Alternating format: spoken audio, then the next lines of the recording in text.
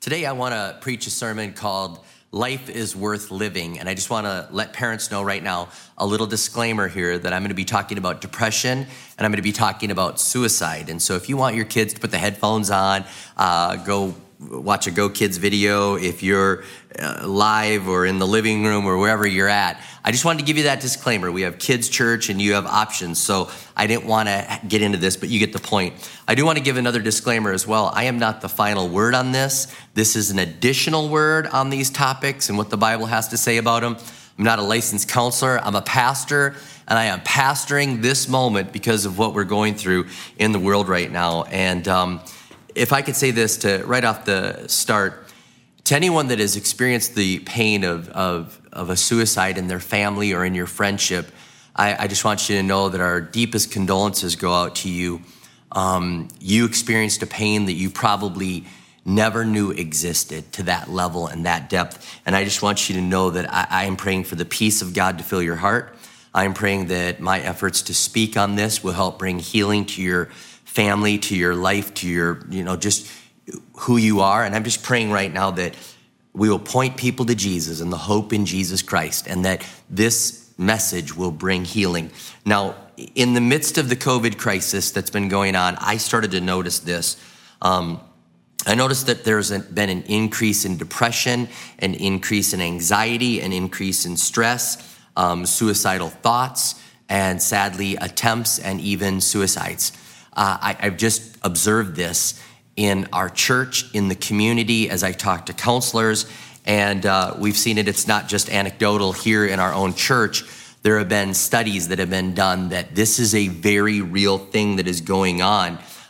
From USA Facts, it said the coronavirus pandemic is affecting America's mental health. And it said that they started doing surveys starting on April 23rd. And they said that some demographic groups have a depression rate above 60%. That's very real. Depression is going up. They said that 55% of Americans are right now experiencing frequent nervousness, anxiousness. They're on edge within the last 7 days. A quarter of the respondents even said like 3 or 4 days per week they are feeling this. And we're seeing this as we counsel people and as we are having funerals for people and recognizing that this is something that is very real and we have to talk about it. We have to address this. I always read the proverb of the day, whatever day it is. If it's the 17th, I read the Proverbs 17. And I read on the 18th, Proverbs 18:14, and I couldn't help it. Jumped off. It said, "The human spirit can endure sickness, but a crushed spirit who can bear?"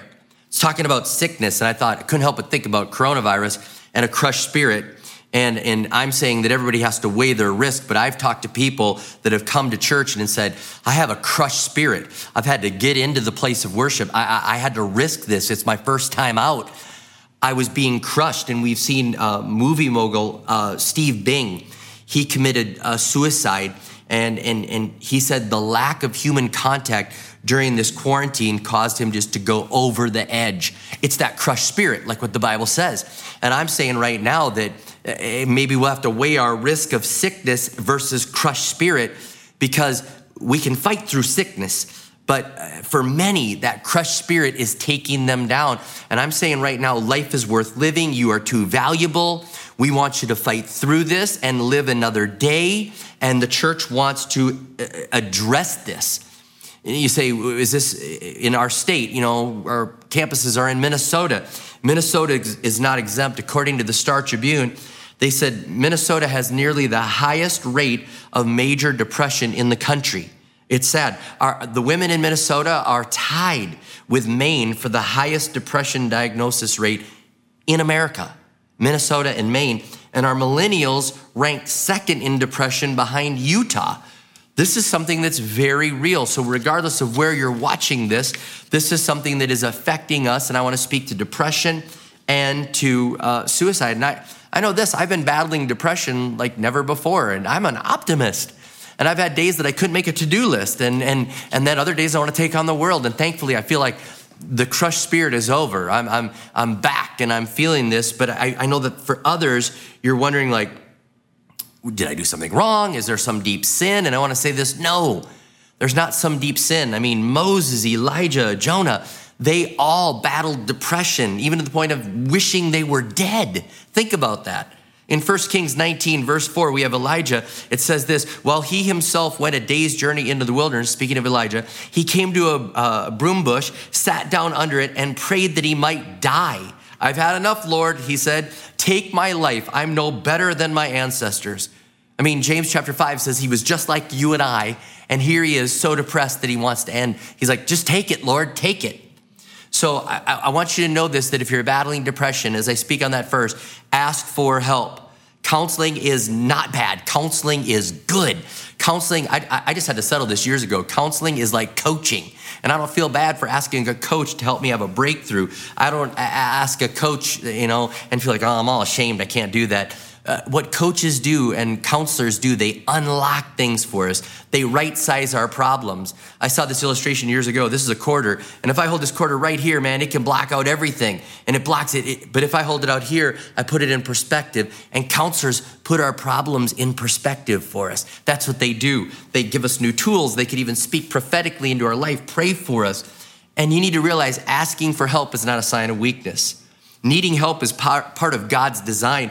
In Genesis chapter 2, it says this in verse 18, the Lord God said, it's not good for man to be alone. I will make a helper suitable for him. It's not good for you to be alone. He's like, you're in this together.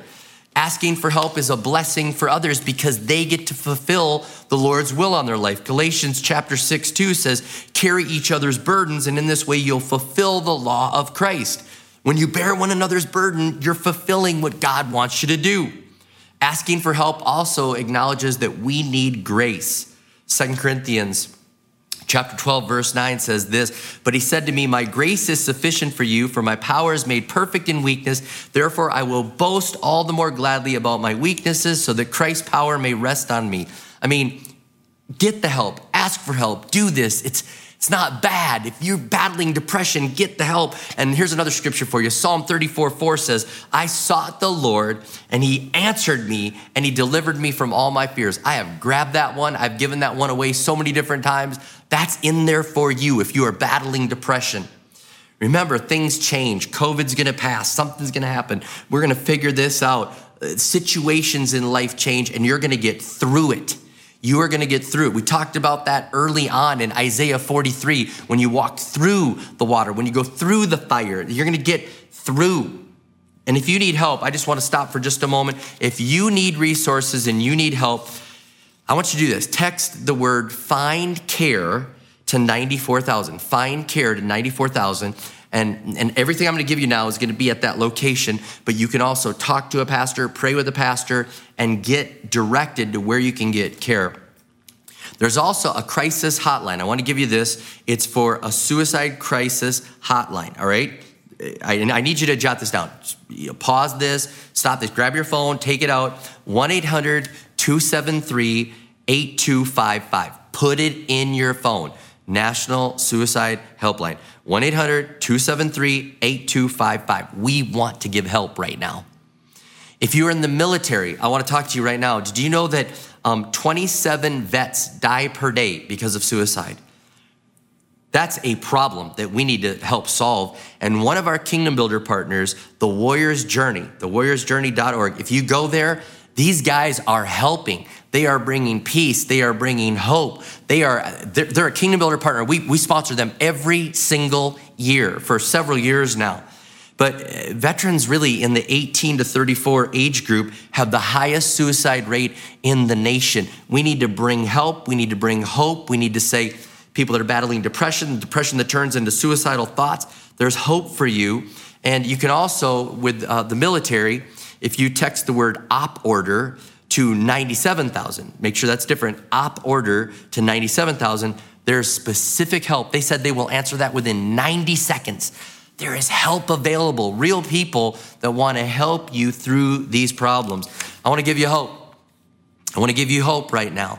There's hope. We had a young man come to our church. He was involved in a dark part of our country, very dark. I don't even want to say where he was and what was going on. But he realized he was in risk for his family. He said, I saw things I should have never seen in my life. And he said, I had to move. I had to move to Minnesota to save my family, to save my life. And when he moved here, he was battling depression because he lost his success. He lost his identity because he was involved in a dark group. And all of a sudden from that, he was battling depression. He thought, I'm going to kill myself. I'm going to take my life. This is over. And he remembers the day that he wrote the note, and his dad called him that day, unexpected, and it stopped him from doing it. But he continued to have these thoughts, and these lingering thoughts were there. And finally, his wife convinced him to go to church. They came to River Valley, and she said, you need to go to Freedom Ministry. He did it just to appease her. He had already written the note, I'm going to take my life. At that freedom encounter, he gave his life to Jesus Christ. He found the freedom. He got delivered. He said, I found healing. Now he has since joined our internship program. The other day I saw him welcoming people at the campus, and he was waving out there, waving to you, and I coming in, and tears were rolling down his face, and I thought he must be happy that people are coming. Man, he's like, my life has changed because of Jesus Christ. There's hope. Life is worth living. I want to speak it over and over again. Life is worth living. Now, I just have to address this and talk about suicide, because the Bible does mention it, and it doesn't give clear, but it gives 6 accounts of it. We have Abimelech, Samson, Saul and his armor bearer, Ahithophel, Zamir, and Judas. And we should see this, that it's in there. So people do take their life. The Bible doesn't cover up the ugly. It tells us the good, the bad, and the ugly. And I want to just speak this. Suicide should not be an option for Christians. It is not an option for Christians. And if you're thinking of doing this, you need to stop right now. And I know that there are Christians that do this. They see that they're in their pain and they can't see any way out of their pain. They see in or out, and out is over there, not through. And Jesus wants to get you through.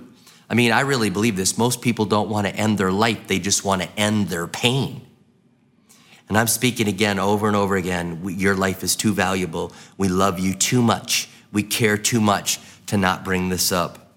Pastor Sam Storm says this, although suicide is most assuredly a sin that violates God's expressed will concerning the sanctity of life, there is no evidence to conclude that it is a sin beyond the reach of the forgiveness obtained for us at the cross of Christ. I believe that. I believe it is not the unpardonable sin, but I believe it's not the option for Christians. I've had to preach funerals for those that have taken their life through suicide, and I believe that people in pain can want out of the pain so much that they can't see a way through. But God wants to speak to you and say that there's a way through. I believe that we see in the Bible, Moses, Elijah, Jonah, I talked about it. They were so depressed, they wanted to die. We see this.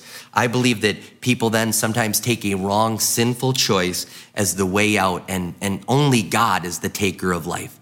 He says, I give it, I take it in Genesis and Exodus. He's the one that reserves that right for our time to be born, our time to die. I believe this, that God's grace is what covers all of us. Ephesians 2:8-9 says it's for by grace you have been saved through faith. And this is not from yourselves, it's the gift of God, not by works, so that no one can boast. Every one of us needs grace. Grace is all we're hoping for. If we don't have grace, we don't work our way in. And so we apply that grace. And I believe the final season in our life, our faith with all of our battles and our failures, it's not the only season of faith that will testify if we were giving our lives to Jesus Christ, if we live for him. Now I'm saying it's not the unpardonable, and I believe that. I believe that there are people that can be so confused in such cloud that they can choose this option as a way out, not realizing that God can get them through. And I believe every one of us needs forgiveness. And you say, well, Pastor Rob, how could you say that about somebody could do this and still be in heaven? And please, if anybody's contemplating, it's not the right answer right now. Your life is worth living. But I believe this, in the pain of people's lives, pain produces things that we wouldn't normally do. Pain pushes us to be inconsistent. Think about a soldier that is captured in war and he's tortured, or he or she gives up things, says things, does things they would normally never do. But the pain causes them to be inconsistent with who they are. I believe this, that the pain can be there so much so that our courts won't even allow a confession made under pain, torture, and duress. Think about that. Our own courts. The Bible talks about God being a righteous judge in Psalms 7 and verse 11, that he's a righteous judge. And I believe this, that we can trust God as a righteous judge to put this into his hands. Now, I know no illustration is perfect, but when Logan was young, he was sick. We were going to Disney, and he got so sick, we had to go to the emergency room. He was dehydrated. I think he needed 3 bags of fluid, and he was a little baby. He was so sick, and in that room, he just was not himself, and the pain and the sickness and what he was in caused him to yell and scream at Becca and I, and he screamed, "I hate you, I hate you," and he just kept yelling it, "I hate you," and Becca had to leave the room, left me in there with him. And I remember, I didn't spank him. I hugged him. And once he finally got full of fluids, he's like, "Can I eat?" And then after he was full of fluids, I didn't say, remember. We took him to Disney. You know what? The pain caused him to do things that he wouldn't normally do. And I believe sometimes the pain in our life causes us to do things that we wouldn't normally do. And I want to tell you, God can get you through the pain. God can get you to the other side of this. This is not the answer. And I believe we should allow an all-wise, all-loving, all-knowing God to be the judge of this and place this in his hands. Not for false comfort, but for real comfort, knowing that that's the God we serve. Now, for all of us that are here, I've got to say it again and again and again. We matter, you matter, your life matters. Life is worth living. You need to get through this. We love you. You need to grab the lifeline that's being offered to you. Rick Warren, who lost his son to suicide, said, suicide is like using a nuclear bomb on a mosquito nest. Others have said it's a permanent solution for a temporary problem. Don't take that option.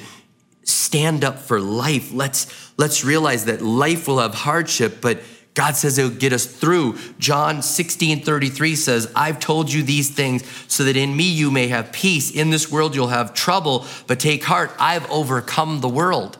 He wants us to get through this, to be overcomers. And I'm standing here talking to whoever's listening right now. Life is worth living. Your life is valuable. Hold on to the lifeline that's being given to you. This church, your family, God, we love you too much to not talk about this.